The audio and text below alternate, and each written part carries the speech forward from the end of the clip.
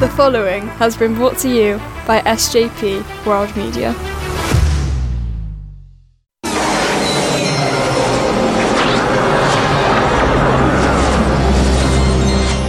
Oh boy.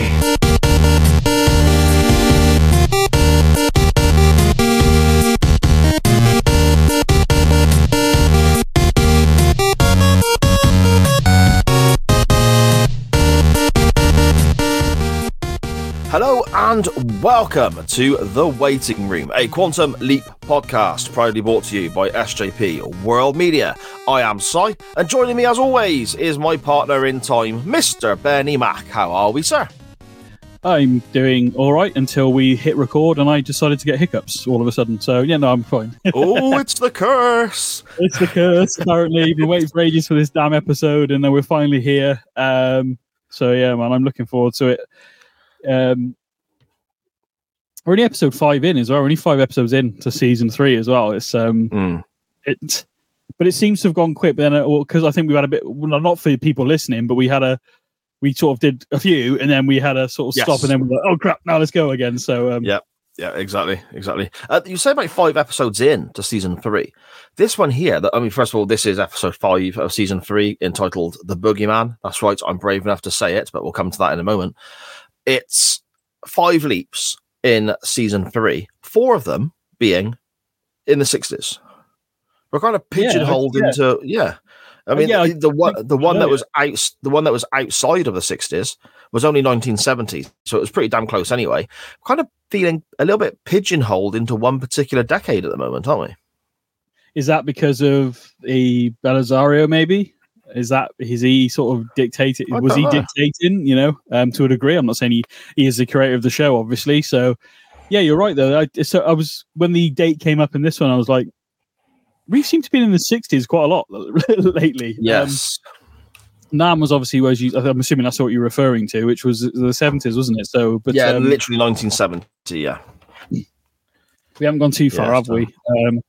I'm trying to figure out whether... Because where's the next one? Just out of curiosity, now that you've mentioned... That's the 60s as well. That's in the 60s as well, I think. 1958, yeah. Oh, 58, okay. 1958. But it's, splitting hairs now. I know it's a couple of years off, technically, the 60s, but still, we, like you said, I don't know whether that's... I suppose it is, actually. I've never really thought about it, to be honest. It is 1965, 1963, 1970. Then we go back again. We never move forward too far, do we? I don't think, in terms of the timeline. No. That's kind of what I like about new Quantum Leap, I suppose, the relaunch of the show. We're getting leaps of Ben, his name is, isn't it, in the 80s. And I think we had one in the early 90s already as well. So that's quite nice. Yeah, the one, what have I watched lately? I think Live Aid is going on in the current one I'm watching. Yeah, so that'd be 85 on it. So yeah, so that's the year I was born. And the guy's name is Ben as well, which I freaking love, to be fair. Well, there you go. There we go. Speaking of years, this is October 31st, 1964, that Sam leaps into. The third occasion Sam has leapt into 1964, making this the first year to have 3 separate leaps, which is quite interesting. I didn't know that. First broadcast in October of 1990. And this episode is... Well, it's referred to under different names online, and we did kind of tease about it or mention that we need to do a bit more research about it on last week's episode of The Waiting Room. There seems to be this kind of myth, or I don't know how to word it, there's this weird feeling around the episode that we're looking at today, sometimes referred to as the Halloween episode of Quantum Leap, sometimes referred to as the Boogieman, just with certain letters asterisked out, even if asterisked is a correct word, I'm not sure. But the general feeling is around the fandom of Quantum Leap in certain corners of the internet that if you podcast about this episode, or if you blog about it or write about it, or however people create their content, if you refer to this by name, bad technical stuff happens, because this episode is apparently cursed, jinxed, whatever. So I did what I said I was going to do last week, Benny. Did a bit more research into this. I was not aware of this, by the way, at all. Okay. It wasn't until you brought it up last week. I was like, there's like a Macbeth vibe to it. Is there? What's going on? Yeah, pretty much. Yeah. I didn't know. I was not aware. There's stories online about people, fans of the show back in the 80s, 90s, whatever. They would want to watch the episodes, but they weren't in, so they'd record it. And this was the only episode that their video player glitched on, which, okay, it's coincidental, I guess, but, it's a bit of fun. You say that, also, mate, you say that, sorry, but your voice went, like, you went robotic briefly. I don't know if Did I really? Oh, we might be tempting fate here, man. I might be. I'm going to stop calling it. It could be good for an episode of Paranormal Junkie that I do. So, I'm just going to start calling it the Halloween episode, just on the safe side, shall I? The biggest thing I could find was that when this show was, I believe, reran at some point as opposed to the first airing of it. I could be wrong. It could have been the first airing, but again, these are all stories online and so on. Yeah. Various Quantum Leap fan websites. Al's Place is a big one, of course, and there's a few other, I suppose, forums they call them, don't they? Almost like, the sort of chat locations where fans can discuss different stuff. Yeah. That apparently a TV station got struck by lightning when they tried to broadcast this episode. Now, I've read this story from a couple of different people in a couple of different places online, but was unable to find any information that backs this up myself. So it's almost like a bit of a hearsay, a bit of a legend, a bit of a tale, maybe. There's also stories about when they were filming this. Again, you're reading comments by people online. They had technical issues, and the house they used was a haunted house from previous, ghostly goings on from way back when. Again, when you actually try and boil it down and look into the facts, I struggled to find genuine, real, factual, basis for these myths and so on to come from. It's just a lot of people saying we tried to record our podcast about this and the internet crashed, or it kicked us out the program, or whatever. And I suppose you get enough people saying a similar thing, it creates that kind of vibe, doesn't it, Ben? Yeah. I mean, I'm looking online, as I think you've already said it anyway, to be fair, but VCRs and DVDs are supposed to die or glitch when you try to play it. And then you just mentioned it, TV stations are struck by lightning. The words cursed have often been used in relation to this episode, is pretty much what you just said. The thing is, though, man, I used to watch this on DVD years ago, and my first viewing of this was on Channel 2.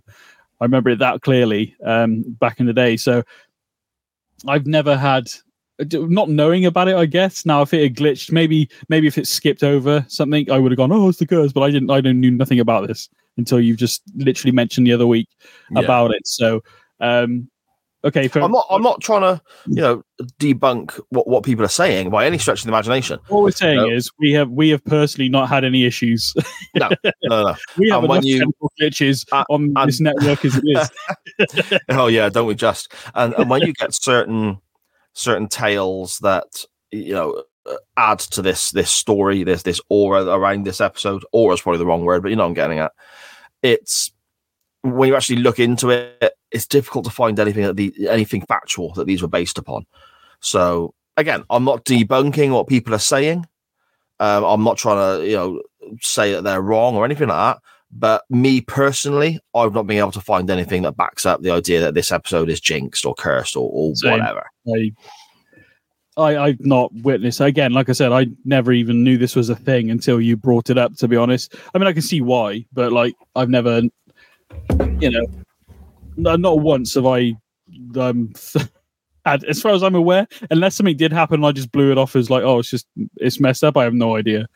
Again, this is the thing. It's quite interesting, though, isn't it? To be fair, I'm not going to lie. Well, yeah, but I could find nothing on the basis of a TV station in 90 or 92 or whenever the reruns were as well of being hit by lightning. I could find no information at all. So, yeah, well, they that film, The Blair Witch, back in the day, people said if you watched it and all that kind of stuff. I mean, the way they did that back then was quite clever because it hadn't really been done before. But yeah, I don't know.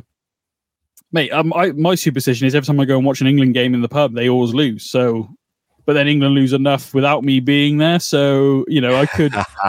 So, do you know what I mean? So you could make a case for it, that every time I've gone, they've lost, which isn't true because I'm probably going to say they've probably lost about 80% of the time when I've actually gone to watch it at the pub, and yet other games they win.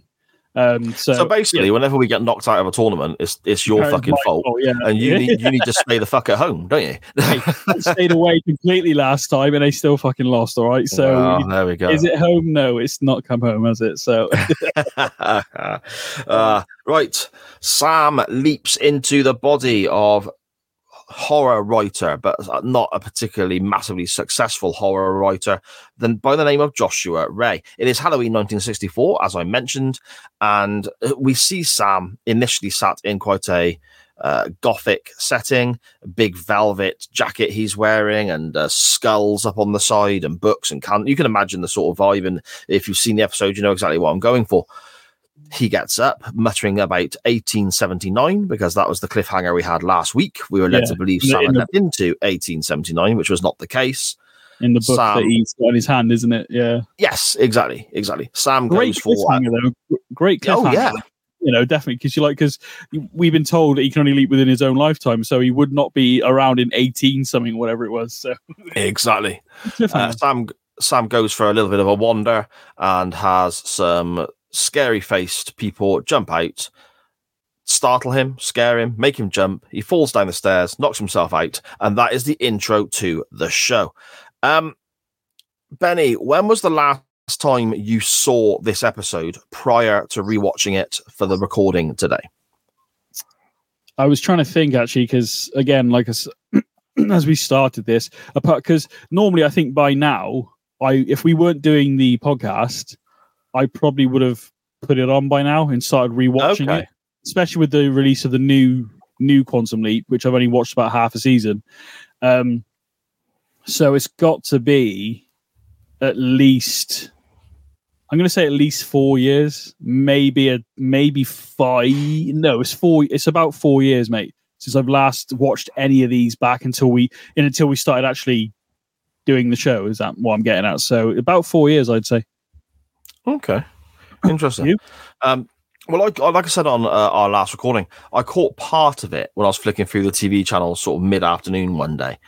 But a big chunk of the early part of the program I've not seen for a very long time until I rewatched it early this morning for our recording this afternoon. There's a lady and a young kid who is startled Sam here, and they are waking him when we come back from the intro package, and they're shouting, Josh, Josh, Josh, trying to wake him up. We find that the lady is Joshua's fiance by the name of Mary, and the young lad with them is somebody who helps around the house, and they're setting up for a big Halloween spook house party, and he's very excited, and his name is Stevie, and he's helping them make all the ghostly goings on, the ghouls, the cobwebs, and all sorts of that sort of stuff. I'm jealous of how much a bigger deal Halloween is in the United States to where we are. I was about to say the same thing, mate, to be fair, because we love Halloween in our house over here. Obviously, you know my interest in the other stuff anyway, so it kind of comes hand in hand, I guess, to a degree. But yeah, I agree with you. I can't really add to it, to be honest. We carve pumpkins every year. That's not right. Pumpkins every year.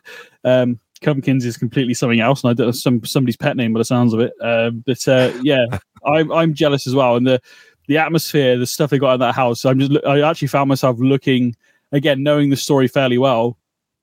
I've noticed a lot more things. I was trying to think back when I first watched it, and now like how I didn't pick up on these things in terms of the story. But back to the Halloween stuff, the stuff in the background, the cobwebs, the candles, the ornaments and stuff they got look really cool, to be fair, as you'd expect for a Halloween house. An Emmy award, apparently, as well. Did you know this? One of the Emmy awards, the TV awards that the show had previously won for an older episode, is in the writer Joshua's study. He has writing awards and so on. And I didn't notice that. One of them is an Emmy that they have won for a previous episode. So that is quite cool there. Something to look out for if we rewatch it in the future. Sam wakes up, tells everyone he's okay, don't worry about it. And then we get a bit of dialogue between the three, I suppose, main characters here: Sam himself, Mary, and Stevie. And we get treated, and I say treated very, very loosely, to Mary's accent, which is quite odd. Apparently she was from a certain part of the United States and had to put on a kind of New England accent to fit in for where they were. And it seems that accents aren't her strong point, Benny, because she kind of fades in and out of a bad English accent to a bad Australian accent, and goes all over the place with what she's trying to say. And it kind of reminds me of, do you remember the old episode of Friends where Stifler's mum from American Pie was in...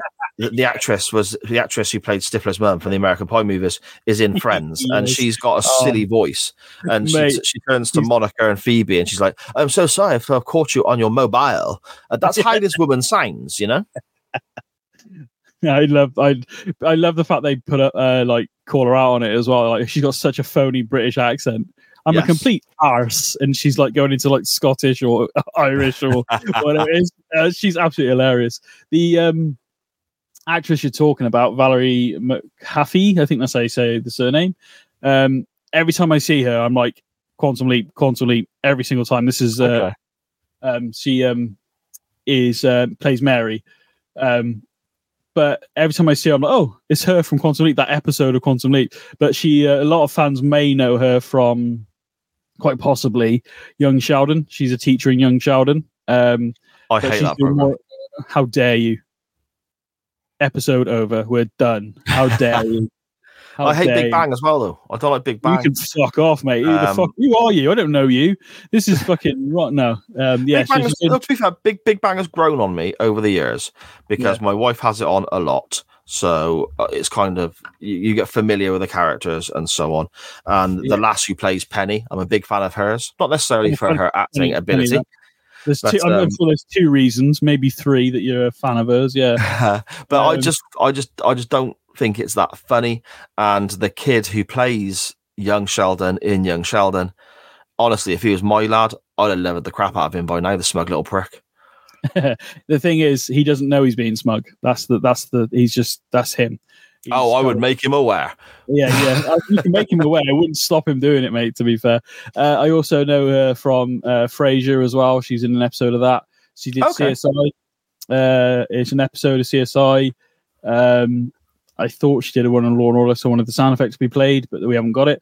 I'm pretty sure she was in Law and Order at some point, if you keep looking. I'm pretty certain. I'm looking through Cheers. I know one of the actresses was. She was in an episode of Cheers as well. Yeah, doctors and stuff like that. So, but most people, I think, of nowadays would know her from quite possibly Young Sheldon. One of the other characters who I wanted to bring up is Fran Ryan, and she plays Dorothy Yeager. She's the lady that comes over, which we'll meet a bit later. Yes, the busybody. Yes, she was in Law and Order for an episode. So there we go. Yep. And she also did two episodes of Chips, which I've never watched. But the reason I bring it up is because the guy who plays the sheriff was also in Chips as well. So I mention it.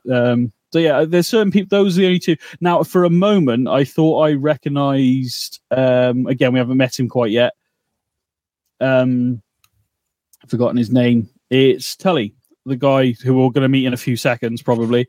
And they do that thing which we'll talk about. But I thought I recognised his voice, and I'll tell you why in a moment when we get there. But yeah, I always try and find Law and Order people. I was going to ask if we could maybe do anybody that's done Cheers. Can we have a sometimes you want to go, and then that'll be it. Don't make more editing for me, for crying out loud. Yeah, Law and Order's fine. I love it. I love it. The Law and Order thing just became a thing in the first series and second because there was a lot of actors and actresses that were in Law and Order, so it just became a thing, didn't it? Really. So the weird thing is with Law and Order, sort of gone a bit of I know we're slightly pressed for time today, but a little weird thing for me with Law and Order is you had the main Law and Order TV program, literally just called Law and Order, and it ran for years and years and years, hundreds and hundreds of episodes, interchanging characters, or reinvented, and so on.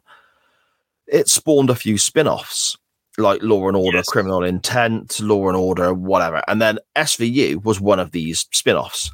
SVU now is still going. All the others have stopped. Even the main Law and Order has stopped. SVU is still banging out season after. It's on like this 24th or 25th season. It's been running for like 30 years or something daft like that. As far as spin-offs go, that's pretty bloody successful, isn't it? Yeah. I mean, the only show I can think of that's lasted somewhere near it, and it's not going to be that in terms of Simpsons is still going, isn't it? It's in like season fucking probably 90 now. I don't even know what it's 90, fucking, yeah. no, I don't know. I think it's in like season 20, 30, something like that. I don't even know anymore. I've stopped watching it years ago, but it's just like, how are you still going? But they did it, didn't they? So yeah. There we go. I always try and find somebody from Law and Order. It was basically the gist of that. There we go. Sam is told by Mary to go upstairs and speak to Tully, who is cleaning the window, trying to fix the windows, isn't he? He's fixing the window frames and so on. Yeah, it's quite windy all the way through this episode. Anyway, it's the fall, so you imagine the weather hasn't been great. Yeah, he's quite a grumpy old git, this Tully. He's warning Joshua away from all devilish kind of escapades and evil and so on. Before you move on to what you're going to say, just so because it's going to get obviously darker, and as we go through, I remember, and I still thought it today. I remember watching this the first time because Tully says you're something you must like leave alone, or whatever the line is. Did you think the cat was saying it? I genuinely think initially it was filmed that way to make you feel that way. Yeah, and again, I remembered my first time watching it, and I remember that the reason I mentioned him earlier was because I thought his voice was very similar. I only saw one or two of these. I didn't really like it, but you see clips on TikTok and stuff nowadays, but of Sabrina the Teenage Witch, and they have the talking black cat. Right, okay, For a moment, I thought Tully was the guy that did the voice for the cat in Sabrina, but it isn't. What a lovely link that would have been, because he mentioned Salem and everything, which I thought would have been amazing little like link. But yeah, today I'm watching it and he goes, "You best leave it alone," and I'm like, "Cat." And I remember thinking to myself, I laughed to myself when I first watched this. As I was probably about 10, maybe 8 or 9. I'm not somewhere between 8 and 10. Maybe even a tad younger, but I remember thinking, did the cat just say that? Because you're already in a spooky setting anyway. And I remember thinking that today, and then I remember thinking, so it took me back to ties all that in a little bit more. I mean, I thought it was the cat, and my mind straight away went to Sabrina, the Teenage Witch, as well. Oh, okay, that was quite a big show growing up. I mean, it's when Sabrina was. I was still quite young. It was aired on a Saturday morning, I believe. Yeah, I think. I mean, we'd have to check this out, but I'm fairly certain the cat's name in Sabrina is Salem. It is, yeah. That's what I meant by him saying stuff about what Alice What's-Her-Face used to live here, and then the Salem witch trials and everything. So I thought, how cool would that have been if it had been linked in with that? But then this was 1990, so it wouldn't have started yet. But wouldn't it have been fucking hilarious that? He was the guy. It would just been cool. Anyway, Tully starts. Proper, I suppose it's quite a stereotype, older gentleman, grumpy, you want to leave all that witchcraft alone, boy, and all that sort of stuff. And he's talking about the witch trials, and apparently one of the witches from the Salem witch trials in the 1600s ran away and moved to this area. That's what he wants to talk about as well. Do you notice that? Because it sounds like he's doing a great job with the windows. Blah blah blah. Carries on going with the same Tully's like, fuck the windows. What about the witches? He's like, he's careful of the witches. Exactly. And I mean, first of all, I don't think anyone in the Salem witch trials in the 1600s ran away to where this is based. And secondly, they mentioned somebody got burnt at the stake. I'm fairly certain they were all hung rather than burnt at the stake in the original trials in 1600. I'm not sure about. I know. It's said, isn't it? Without looking, I don't know. But I think some may have been. But again, it's all... Okay. But anyway, he's rabbiting on about all this sort of nonsense. Sam's talking to him out the window. And Sam sees a goat. And this goat is a reoccurring character. Probably deserves an award for his acting range. I think he does very well in this episode, the goat. Especially in the final scene. Oh, yes. We'll get to that. And... the goat effectively pulls on a rag, which is at the bottom of Tully's ladder, sending Tully plummeting to his death. Now, something that's going to pop up a little bit, I think, here as we talk about this episode and go for our sort of rundown of this particular episode of Quantum Leap. I'm probably going to speak a lot about what I remember from the first time I watched this to what I think now, watching it back, realizing certain things. Something I've never seen before in watching this episode in the past is how Tully's body landed. And I'm assuming this is not intentional because it would have got brought up in another way. But with his legs and arms bent the way they were, and they're looking down at him from an aerial position, he looks like a swastika. Oh, I didn't pick up on that. I just thought you meant the way he was sort of buckled, but no, I didn't pick up on that at all. Go back and have a look at it. And watching it back today, I was like, ooh, I wonder if that's going to come back up. Spoiler alert, it fucking doesn't. But at the time, it's just me. Just you, Monfura. Exactly. I know, I didn't notice that. But going back to when I was younger watching, so I must have been 7 or 8, like I said. But even though at this point, I mean, now at this point of me watching Quantum Leap at this age, when I first saw this, I hadn't seen all the episodes. I'd only seen sporadic ones. Okay. And I don't think at this point, me personally, I think maybe someone gets beat up or somebody gets punched or the bad guy gets his comeuppance by they find out that he's an asshole or whatever. For me, watching this, not today, the very first time, I think this was one of the first times I saw an episode of Quantum Leap where someone died, like quick, like the way they did it as well. So watching it the very first time, I was really shocked because what I'd seen to that point were like sort of fluffy endings and sort of like happy endings. And you might get a bit of a fisticuffs and there might be threats of a gun, which I think was like, I remember seeing that and Play It Again Seymour, them diving around and shooting each other, but nobody dies as such. I don't think anybody dies in that episode either. But what I'm getting at is I remember seeing, I don't remember seeing anybody dying in Quantum Leap until this episode. So it was because it was a Halloween episode as well. It was really shocking to me when I was younger because somebody died in what I considered at that point fairly. Yes, it had adult themes in it to a degree, but it was subtle, and I wouldn't have necessarily picked up on it. But someone to die in an episode very quickly as well, with like almost out of nowhere type thing, was shocking to me at the time. So, but yeah, in terms of the way he fell, I didn't think about that. I think when you look at when this program would have been airing in the UK, it was like 6-7 o'clock, and it was almost like family show is maybe the wrong word, but it was that kind of vibe, that kind of time frame to it.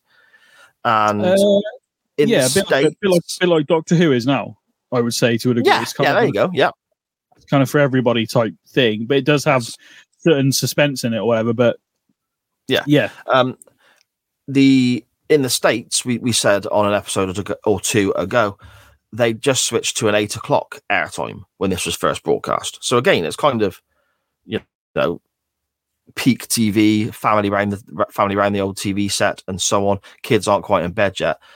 So this episode, I think, from that aspect, first viewing at the times it initially aired, it is a bit scary. It is a bit creepy. It is a bit dark. And again, looking on the forums and the websites and the chat rooms and so on, trying to find out more about this supposed curse earlier on, there's a lot of people saying when they first watched this, it was genuinely scary to them. Yeah, I'm with you. I'm with them on that. My very first viewing of this show was creep. I wouldn't know whether I was. I suppose I was scared to a degree, but not like, oh my god, horror scared. Like creeped out by certain things, and again, obviously, as the episode goes on, we'll get into it. But like today, watching it back, knowing the ending and being, I didn't remember every snippet of bloody dialogue, and even now I don't, but I remember how the story ends type thing. So looking at it with today's eyes, I did pick up on the fact that Sam was upstairs, What's-Her-Face was downstairs, but yet Sam got to Tully before she did. Now, she may have not heard him fall, but she was out. I got the impression of where she was stood in the banging. She was at the ground level where he would have landed. Does that make sense? Yeah, no, I get you. That is a bit strange. And the thing is with this episode as well, there's a lot of finger pointing all the way around, isn't there? Because we get a few more deaths coming up, and there's a lot of finger pointing around as to who is the culprit and so on. And one of the people who we are led to suspect, but also does a lot of finger pointing, is the sheriff. And he arrives here, Benny, doesn't he? And he is, shall we say, a kind of very stereotypical county sheriff from a certain area in America, just not done very well. And he's got this match in his mouth, like some kind of rip-off Razor Ramon. And I just look at him and I think, yes, I forgot about that. Yeah, I'm like, you're trying too hard, mate. You're just trying too hard. And the sheriff is basically taking down statements. And I love this line. Sam says there was a goat there and explains what happens and says there was a goat. The sheriff goes, can you describe this? And Sam just goes, it looked like a goat. It's like, what do you want to hear? What do you want to hear? Do you know what I mean? Yeah. It pulled up in a car. It was a drive-by goating. I like the fact they use them with the horns as well, because you like subconsciously, so it's got that the devil's horns is. I'm sorry, that's the best way I can. You link into it straight away. The goat is an animal that has these kind of links with pagan rituals, and there is that old-fashioned edge to it, isn't there? Al arrives at this point and starts talking about how Mary is going to die. Sam's quite cross that Al hasn't arrived to help him stop Tully dying, but Al says that nobody was aware this was going to happen. Sam is there to stop Mary dying. Mary is going to get strangled to death that same day, that night, in the spook house. This comes after a conversation where Sam actually says about cancelling the spook house, the Halloween party, and everyone looks at him like he's crazy and says, oh no, why would we do that? And I'm thinking, because a guy has just died in your house. Do you really want to be throwing a party? Yeah. I didn't necessarily pick it up from Mary, but definitely from the sheriff, because he was like, there's something to think about, that the truth, well, whatever, I can't remember exactly what he said, but the truth is some people die and some people live. I'm like, what? Yeah, it was really coming from the sheriff. I'm like, what the fuck? So instantly, you're kind of like a bit weird. Then nothing's really mentioned of other than between, Mary's like between the them getting ready for the house and now Tully dying. Can we go inside? Because he wants to take her statement as well, like, which he's got to do, obviously. But she was downstairs when all this happened. But like, yeah, I'm still trying to get around my head around how Sam got to Tully first, and Mary was already downstairs, and unless the way the house was, I don't know. But the way I took it was that because she looked up earlier on going, Tully, could you bang a bit louder, please? And she's like, can you go and tell him to hurry up? Yes. Or you're supposed to be done by midday or whatever. He's like, okay. Sam goes, oh, okay. And the way Sam walks up from the kitchen, which is at the back in front towards us, up the stairs, logically speaking, Tully is above the kitchen, but working in the study window. So above where Mary is carving pumpkins. So I didn't pick up until today that Sam got there before Mary did, which wouldn't, unless she's so busy carving, she didn't hear a thud. I don't know. Or maybe it was just an oversight by the production team, and it was just what the script might have needed at the time. I don't know, but I get where you're coming from. It is like she would have heard the noise, she would have seen Sam running past, and her reaction was relatively slow. But maybe it was something intentionally put into the show to make you suspect her even more, because there's a lot of suspicion around Mary, even though we are getting told that Mary is going to die. There's a lot of suspicion around Mary that she has caused the death of others, isn't there? Yeah, well, as the episode goes on, other things happen. So yeah. It's again, maybe you could have just given Sam was slightly half a step behind Mary, or maybe with the way it was cut, maybe he was behind her but ran in front. But the way they edited it, it looked like he's appeared from those trees into the backyard before Mary. I don't know, just something I picked up on today, really. Okay. Mary also senses Al's presence. Oh, the sheriff as well, we didn't mention. He kind of, when Al first appears, or not first appears, but when Al is stood there while he's talking to Joshua, a.k.a. Sam, he kind of lifts his head and sort of like, they play the music in the background and he's a bit like, and then Mary, I think, overhears Sam talking to Al and kind of comes to the top of the stairs looking a bit like, who are you talking to? Then she comes downstairs to answer the phone that's ringing. But then she stops, like not even like a little bit, like proper, like stop, like almost like she can sense Al, I guess. Someone's there, yeah. someone's there and then walks away. So we have two characters doing it. Mary's is more abrupt though, like because she's about 5 steps from the ground floor, and she stops dead and kind of, no pun intended, and then carries on going. So like she almost feels like that feeling you get when you know something. You look to your right or your left because you think someone's looking at you. You know, it's very good. And Al reacts to that as well, doesn't he? He kind of has a little look, but yes, yeah. Then kind of almost nothing's it and carries on. Tully's death now has been written out and appeared on the typewriter, which Joshua is using to complete his latest novel. So that adds another little bit of spooky goings on to this show. And then the local gossip arrives. Was her name Dorothy, wasn't it? Yes, Dorothy. Yes. Yeah, Dorothy Yeager. Yes. She arrives to drop off some candlesticks and is talking about Tully's passing away.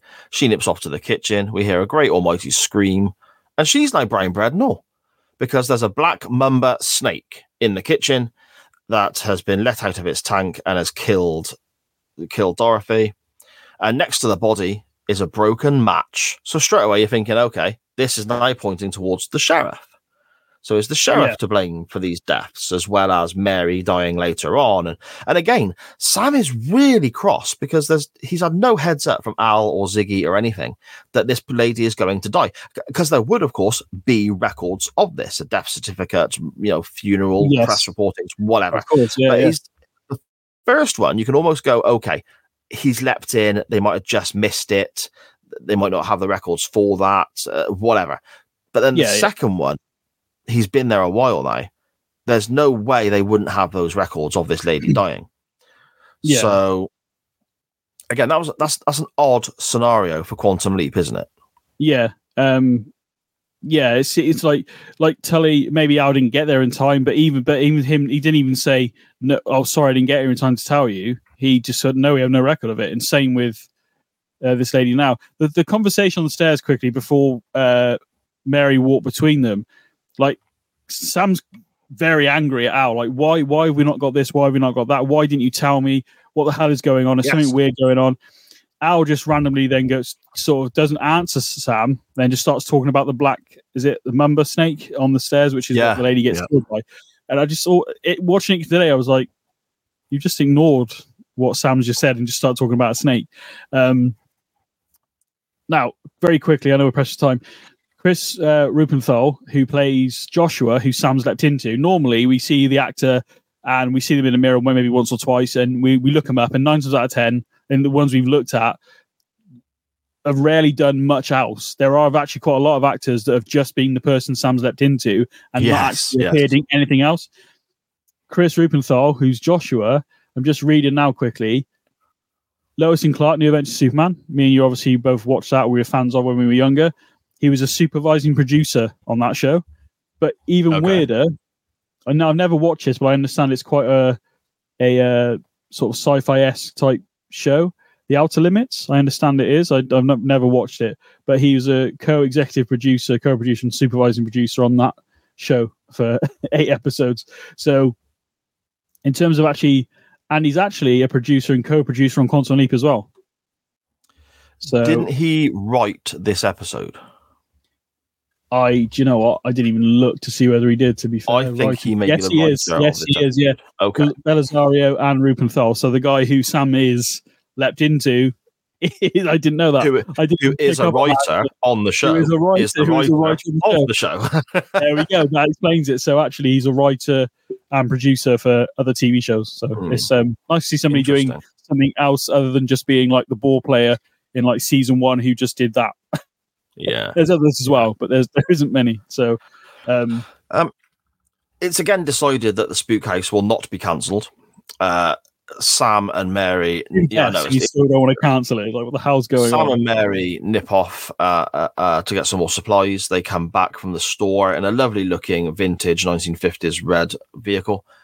Al arrives again, and this is the first time I've noticed this, and maybe I'm looking too much into it, but I looked at Al later in the episode and this was gone. So it might be an accident. It might be intentional. I don't know. But Al arrived and he's got 2 little tufts of hair almost pricked up just on the sides of his head that look like horns. There's a reason for that. Yeah, but I'm thinking, am I making that up? Am I seeing something that's there but isn't a big deal? Because I've never noticed it before. If you've picked up on it, well done, because I didn't. I've never noticed that before. It's the tiniest little, thing. But then, obviously, the way the episode goes, anybody that's watched it, you definitely. I'm gonna have to try and find some pictures and see if I can confirm that, because I didn't notice that today, and I've seen this episode many times. So maybe I'm looking too hard for clues, knowing the ending already. They might have done it. They might have done it for a reason. You could be completely right here, to be fair. But when we get, effectively, we'll run quickly through what happens next. Al arrives, and he's got these little tufts in his hair that look like horns. Dorothy's death is now on the typewriter. Mary overhears Al and Sam effectively digging her out and arguing about whether she's a psycho or not. We'll come back to the stuff with regards to the fit and her going off to hospital in a moment.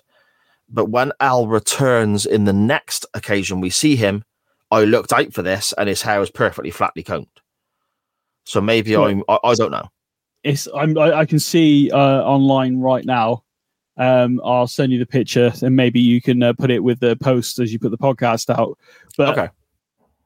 You are right. His hair is almost now. Whether this has been done on purpose, I have no idea. But if they've done it on purpose, and I've never noticed it before. You've pointed this out to me. That is very clever. If they have done what I think they've done there, and obviously which we'll get to, obviously, and anybody that's watched the show and seen this episode knows where we're going with this, but 100%, mate, I think you might be right on that. I'm going to I'll find the picture. Again, it might just be pure coincidence. He might have walked very well. He might have had an itch or something just before. I don't know, but it is what it is. Yes, anyway, Mary overhears Al and Sam digging her out about a lot of stuff, gets quite aggressive and confrontational. And then a skull starts to vibrate on the side and flies across the room. And it's psychokinesis, Sam says. It's the power of moving things with the mind. Despite the fact that Sam is what you might call a unbeliever with regards to the supernatural and so on, he'll always try. He's a scientist at the end of the day. I always get the impression with Sam, he'll always try and look for a reasonable explanation before jumping to maybe the slightly more supernatural possibility. This leads to Mary having an epileptic fit. And something here is really important that I need to point out as well, by the way. If times change all the time with regards to the correct process for this, the correct process for that.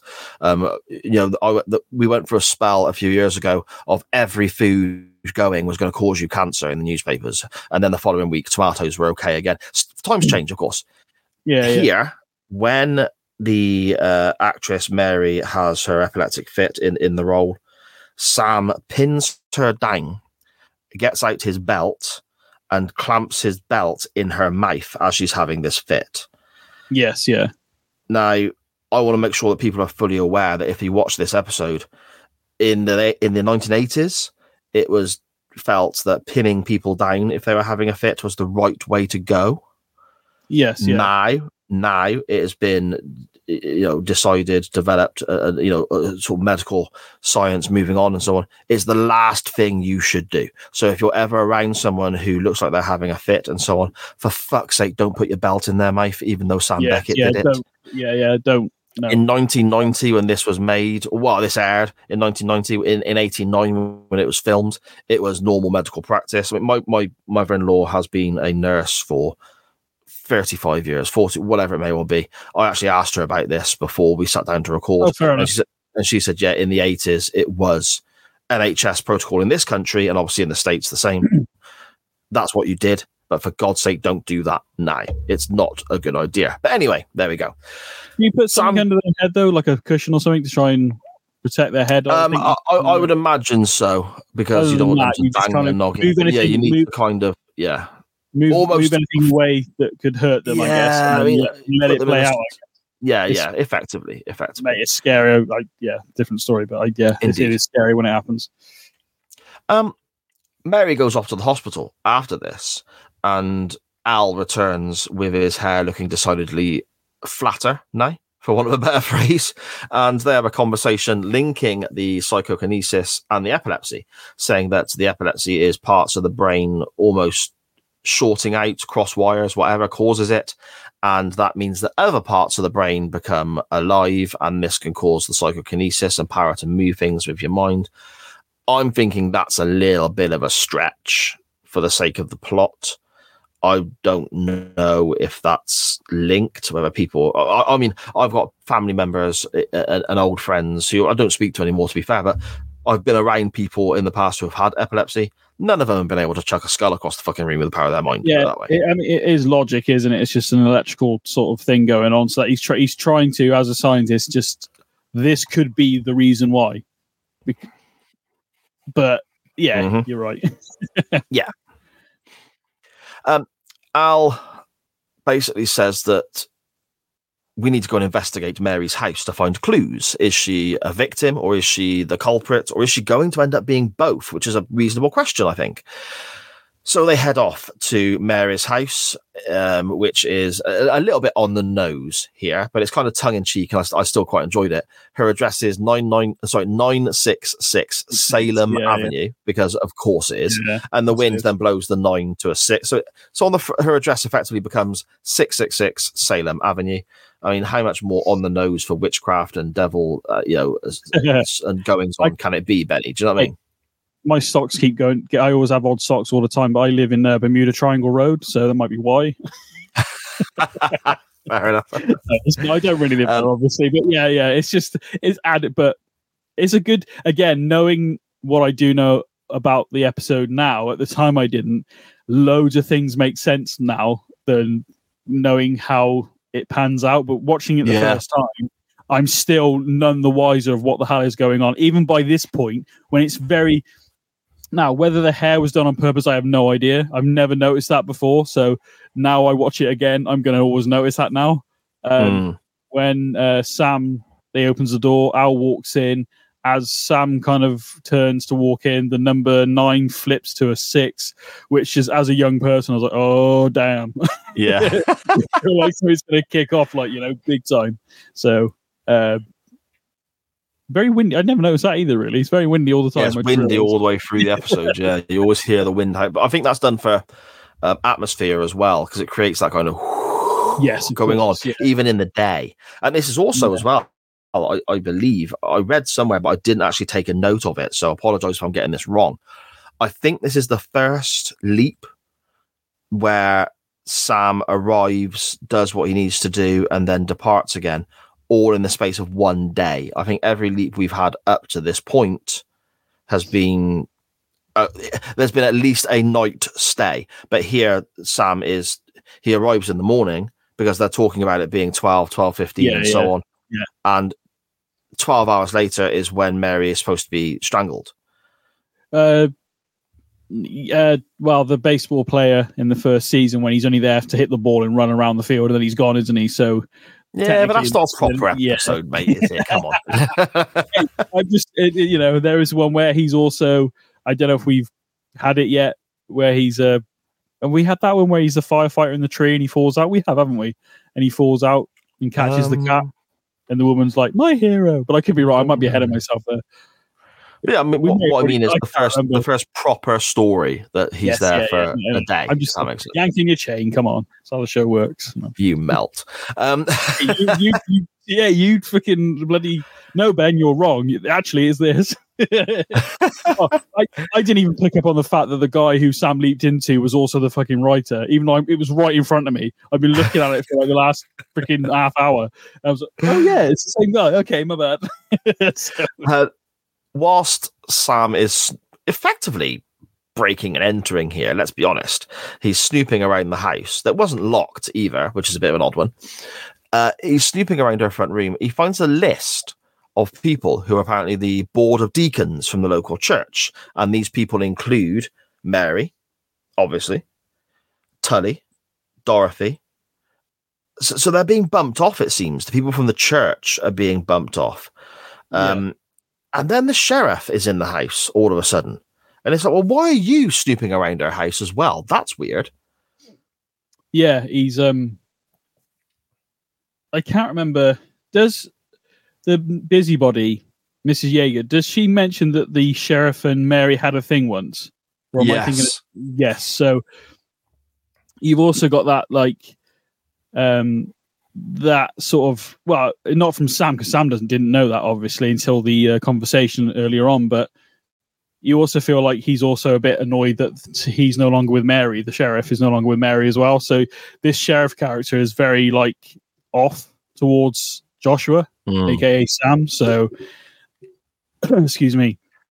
Yeah. The deacon thing, I actually forgot, mate, to be fair. I'll be watching this back. I actually forgot that was what he found in her house. And then he's like, oh, I'm here to pick up some things for Mary. Oh, that's funny because she's in the hospital or whatever it was. And then, she's still unconscious. So, and Sam's like, no, she asked me earlier.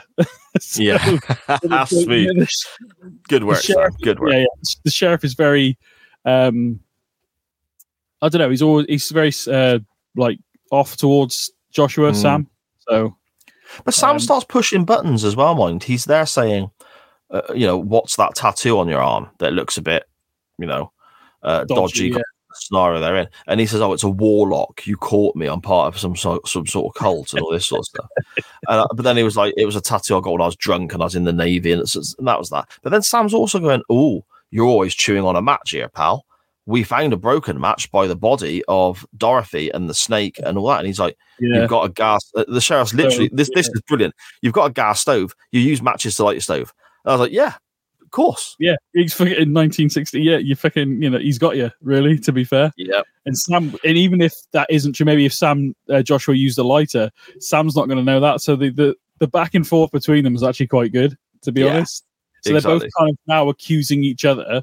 Al is obviously very much accusing Mary throughout of it's her. It's got, who's writing the passages. It must be her. Mm-hmm. So, which we've seen before in other episodes. Al is, Sam sees the good in somebody and is like, no, it's not. I know it's not them. And Al's like, well, it has to be because of X, Y, and Z. And Yes. Sam heads back to the hospital and has a little chat with Mary, talks about a 6-month honeymoon in the Bahamas. I mean, I'm sorry, but we're talking about a guy here who's not selling many books. This woman needs to calm down her expectations. She should be happy with a weekend in Skegness, not talking about 6 months in the Bahamas. But anyway, that is effectively just a part of the plot to enable Sam to be driving his lovely vintage red sports car back in the dark towards his house.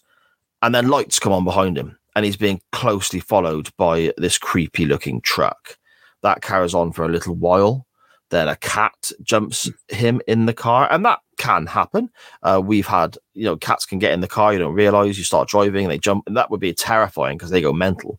Then the lights turn off. So it's obviously the van truck thing following is just circumstance. It is what it is. They're heading off on their own direction. Sam turns back to the road, and there's the goat again, the star of this episode of Quantum Leap. Yeah, the goat is stood there in the middle of the road, causing Sam to swerve. We then see a scary-looking pumpkin-headed scarecrow, which turns out to be Stevie. Sam has to swerve to avoid Stevie, and crashes the car.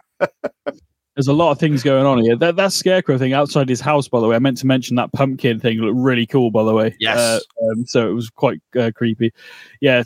Crashes, and then Sam CV comes, is it Mr. Ray, Joshua Ray, isn't it? That's his name. That's right. Yep. Comes out and he's like, oh, I'm really sorry, Mr. Ray, are you okay? And the usual. And then Sam starts to explain about the cat jumping on him, and then I saw the goat, and then I saw you, and then I had to swerve because I overreacted. And then Steve is like, you there? I didn't see any goat. And he goes, and you don't have a cat. Sam here as well. With regards to the cat, Sam says something here. Again, I may be looking too much into this, Benny. I may be looking at it because it's the first episode of Quantum Leap where we've got almost clues building up to the climax that are really cleverly done, I suppose.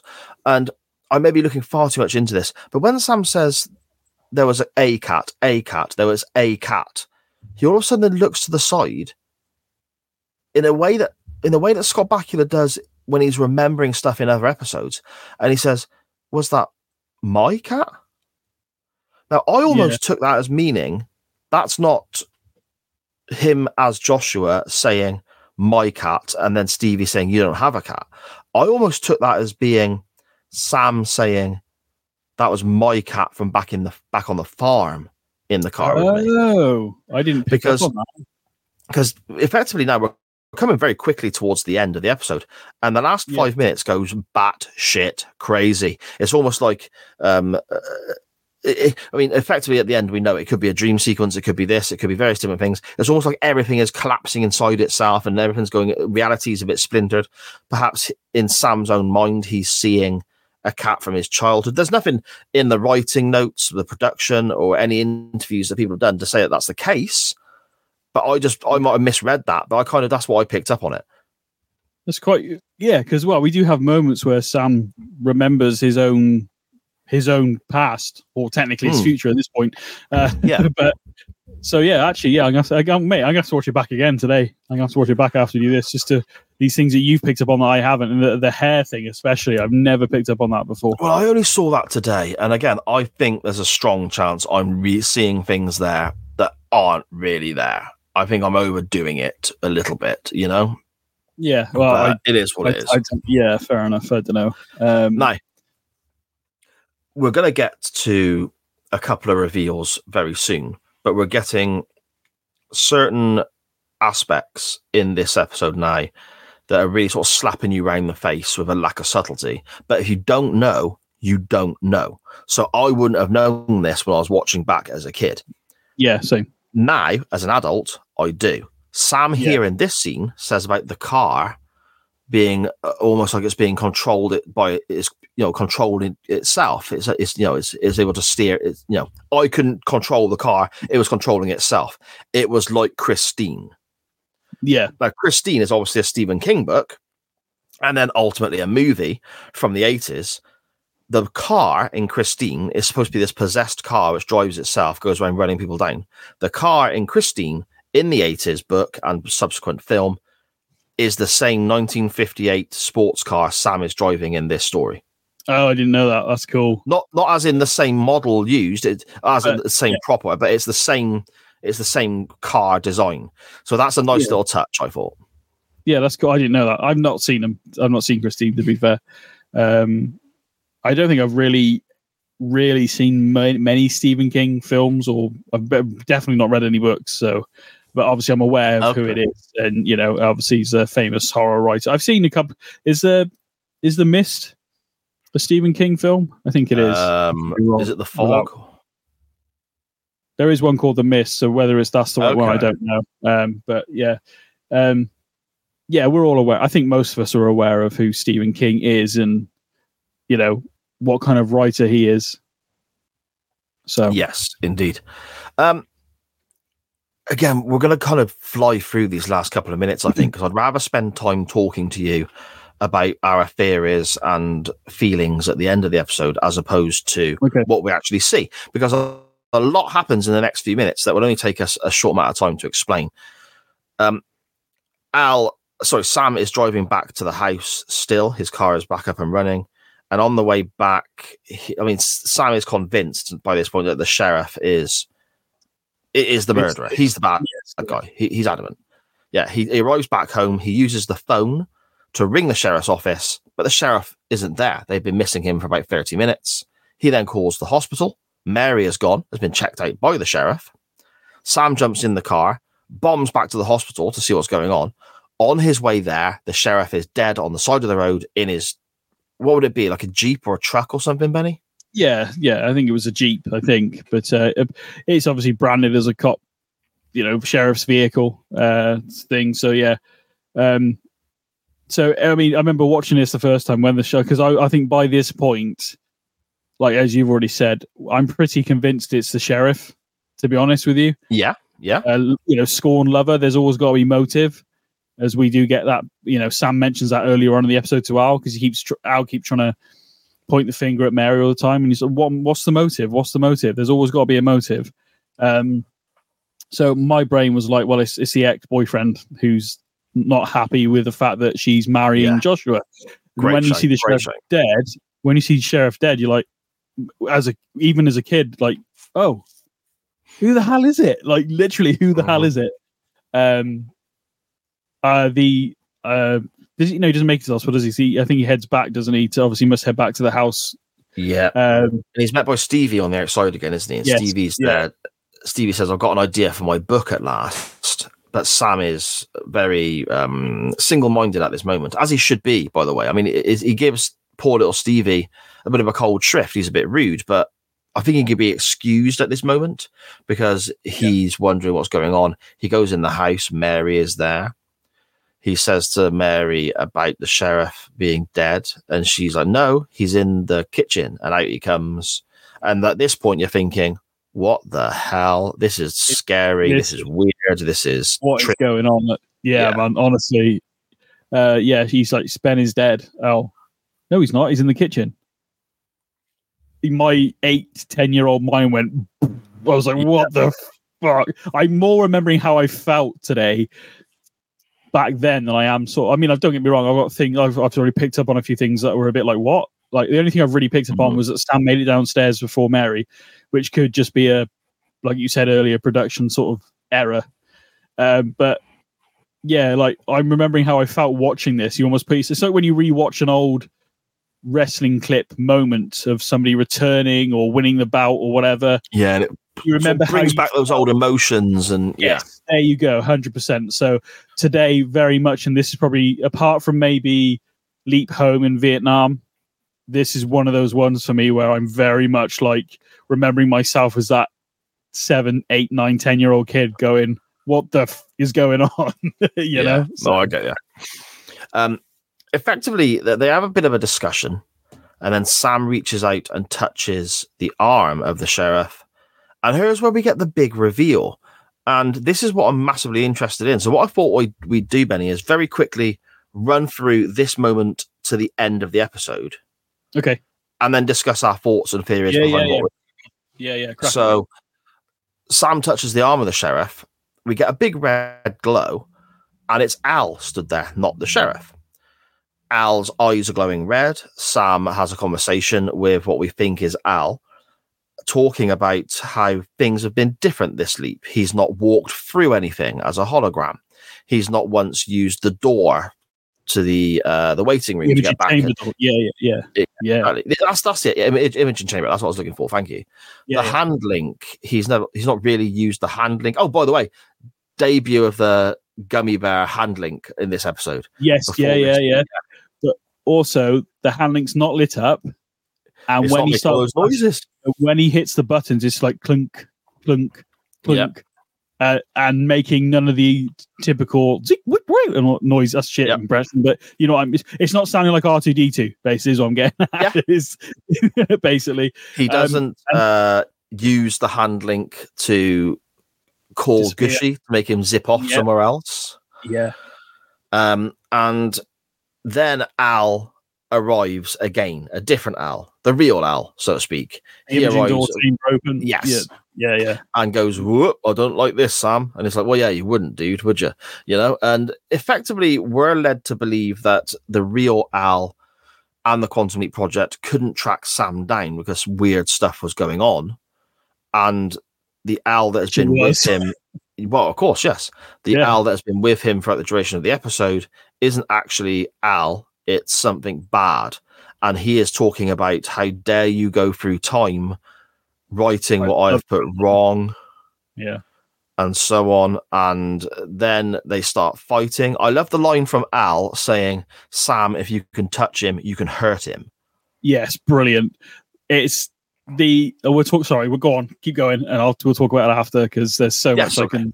It's that kind of realization then, and they start choking each other, and then there's a hint at this individual being the devil, the red glowing eyes and so on, and then the bad guy Al turns into Tully as they're spinning around choking each other. So Sam is choking Tully. He turns into Dorothy.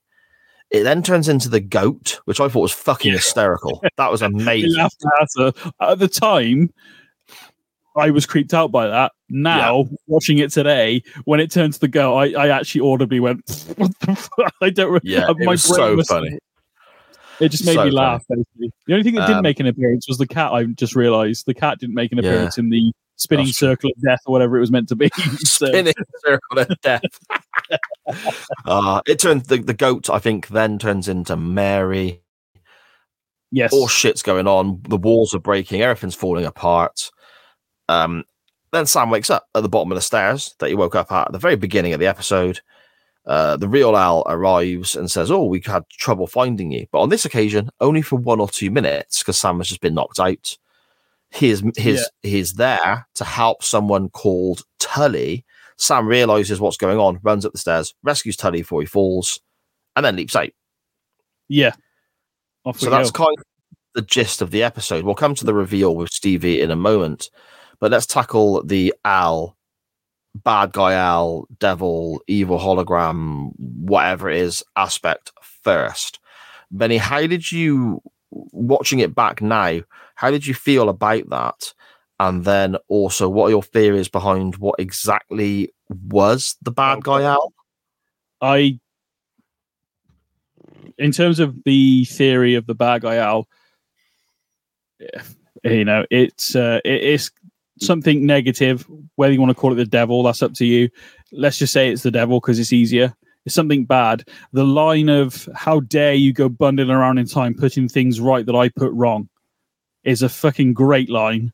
Mm-hmm. Because at this point we've had no opposing. We've had no yin and yang basically. So to have this devil-esque character be there to torment Sam through this entire endeavor. It's Mary, it's not Mary, it's always Mary, or, type in and even the evil Al, we'll call him, the devil, saying, "I love watching your face when you wrote the notes that I wrote on the typewriter."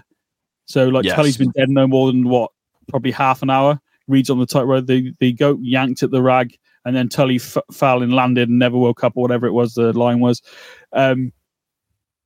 What was the other question? Sorry, because I got before.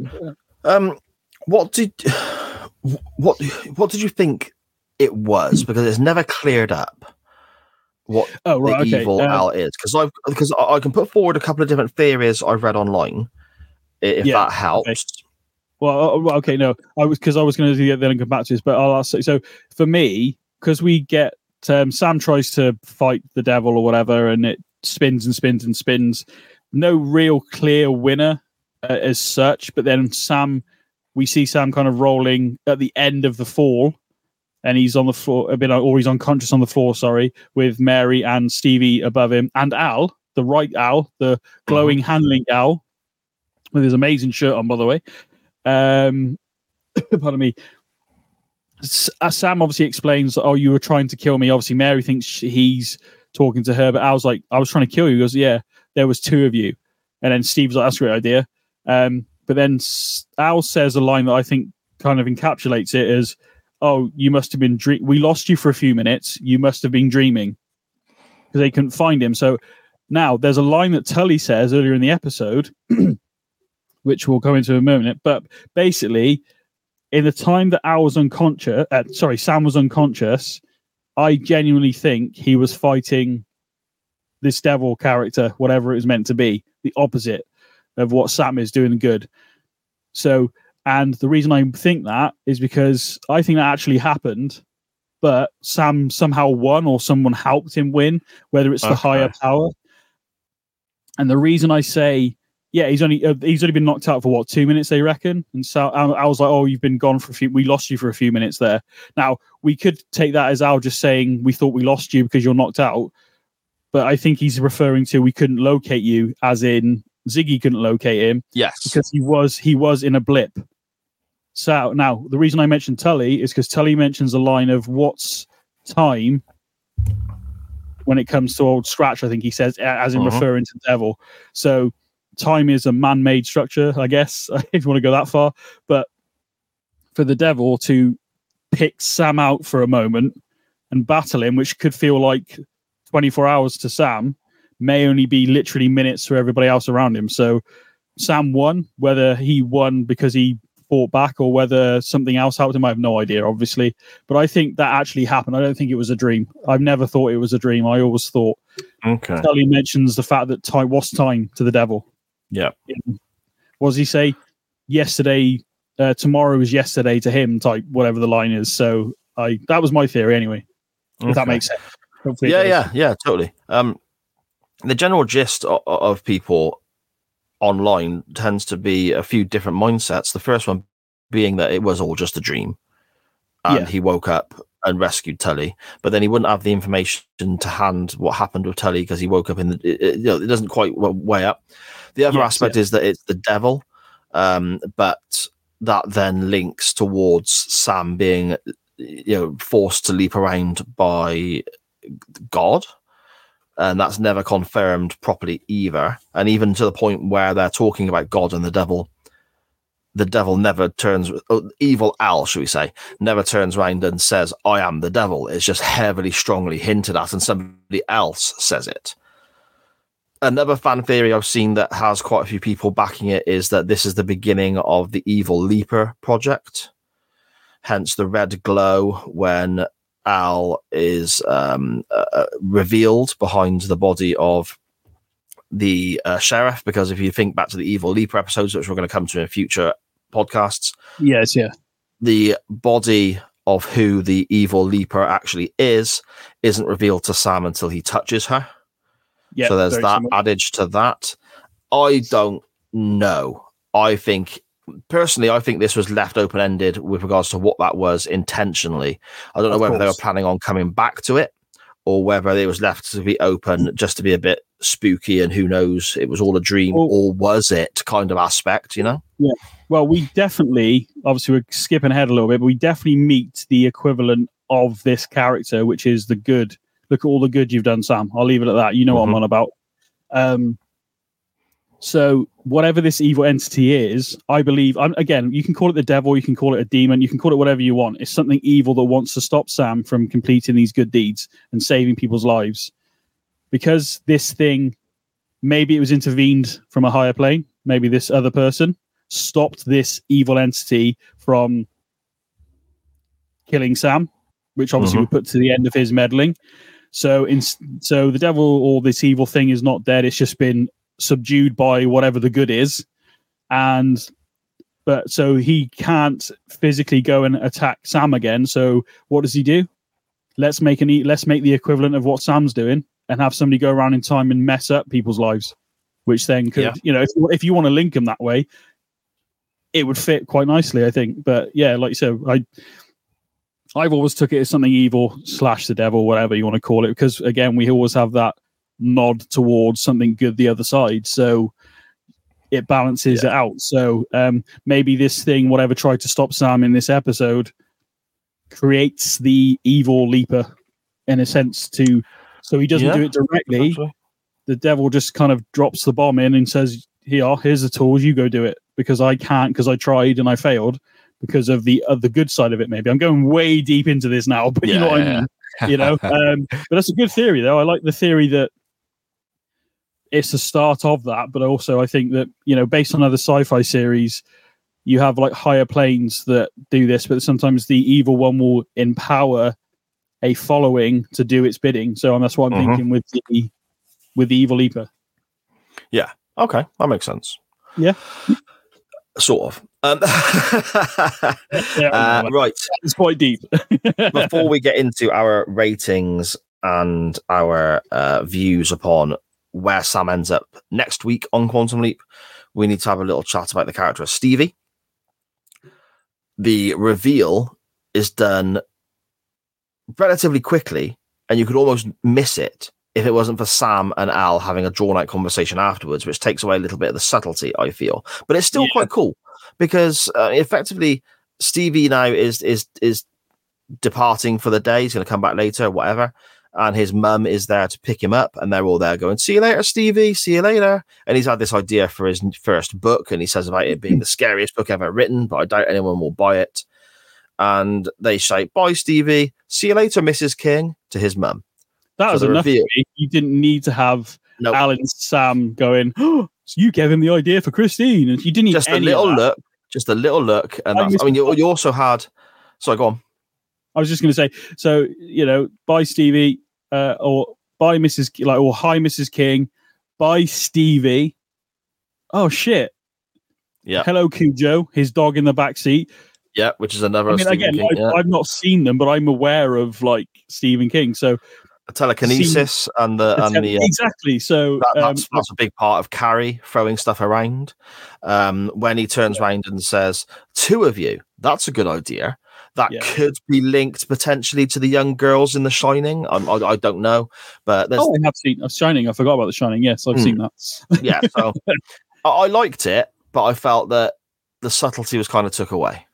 Do you know what you haven't brought up? And maybe you're about to, I don't know, but I was as soon as I heard it on the episode today, I was like, he's going to hate that. And it's Sam did his quantum leaping is like a bit like being a scarecrow. My head full of stuffing and not knowing what I'm doing or whatever it was. So it's nothing like being a scarecrow. He says, I don't really know why I'm here.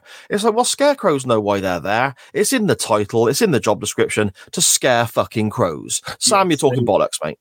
Yeah, but because of the conversation we had last time, quantum leaping is like being a photographer. Quantum leaping is like being, I don't know, whatever it was. As soon as I heard it, I was like, oh, Sai's going to hate that. It's just too cheesy for me, mate. But anyway, Sam leaps here, and then he is on a bus or a coach of some description, talking to a lady who we assume is his mum, I guess. And he's given a sash which says Miss Deep South or something along those lines, and it becomes apparent that Sam is a young lady who has won and is going on to a secondary beauty pageant, and that's kind of the cliffhanger we get, just Sam being a lady again. Can you remember anything about this episode, Benny, before we give our scores on the Boogieman? Okay. When I first saw I was still smiling from the Stevie King thing and everything, and I thought it was still quite a good episode, been a bit picky with it, but yeah, in terms of the Miss Deep South, which is the next one, at first, no, I was a bit confused. I was like, are we back with Jessie? What's going on? Because of the era. Then the woman if I leave the twins, whatever it was she said, that's a shit accent, but at first, no, and I walked away and I was making a drink and I was like, oh, I think this is the one with the photographer. Yes. Takes advantage. So but other than that, I don't really remember anything apart from that's why Sam's there. Yeah. So that's all I can remember as well. There's a dodgy dude who is taking dodgy pictures. It's kind of all I can remember. So, but that's what we can get into next time on the way through. Very quickly then, Benny, your final score out of 5 and your final thoughts on the Boogieman. My initial score.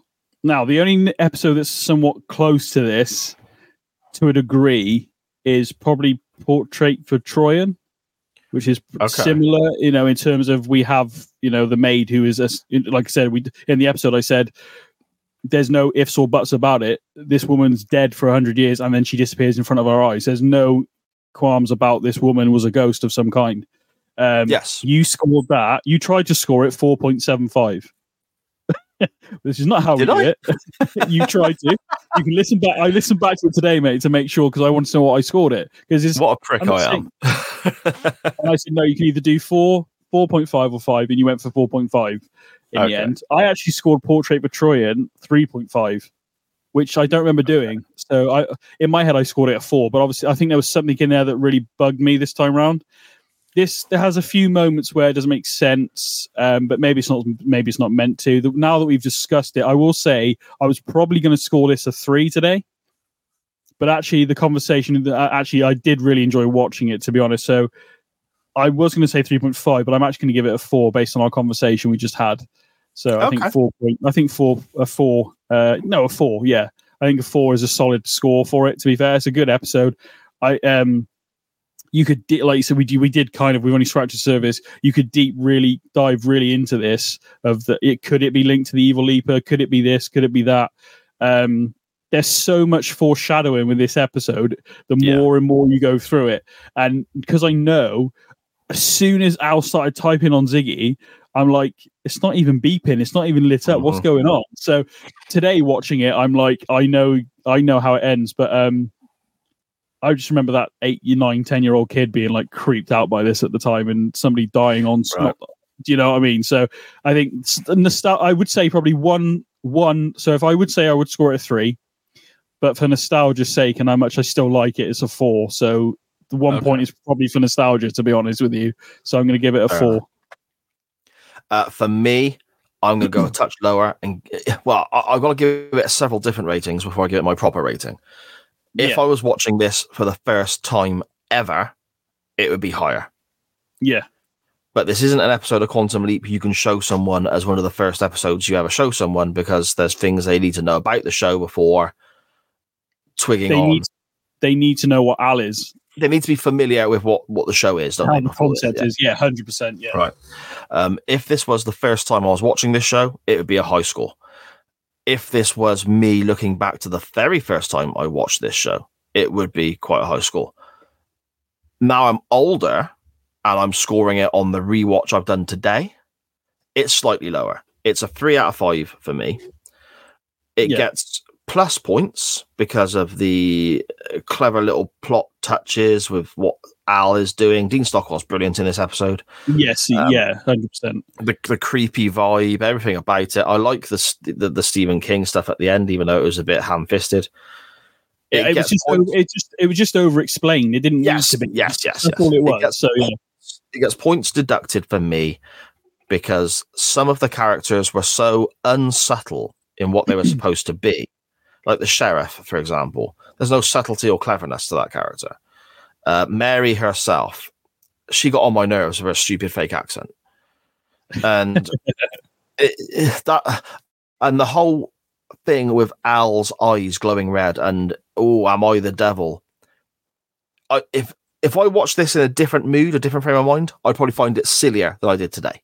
So there's always that in the back of my mind. Yeah. But I still enjoyed it. I will watch it again. But I suppose it's one of those things where you get a plot twist or you get a surprise at the end of a show, almost like a whodunit, and you find out who the culprit was. It's never as good the second time you watch it. Of course, you've already got the script. That's kind of the vibe I get. Yeah, 100%. 100%. It'd be interesting to see whether it makes it, even though I've scored it a 4, at the end of the season when we do if we're going to do we'll probably do a top 5 again like we did for the end of season 2. Yes. Whether it makes any of our lists, we have a couple of honorable mentions, obviously, but whether it makes it, I mean, if you take the nostalgia away for me, it would be a 3 from me. Yeah. Okay.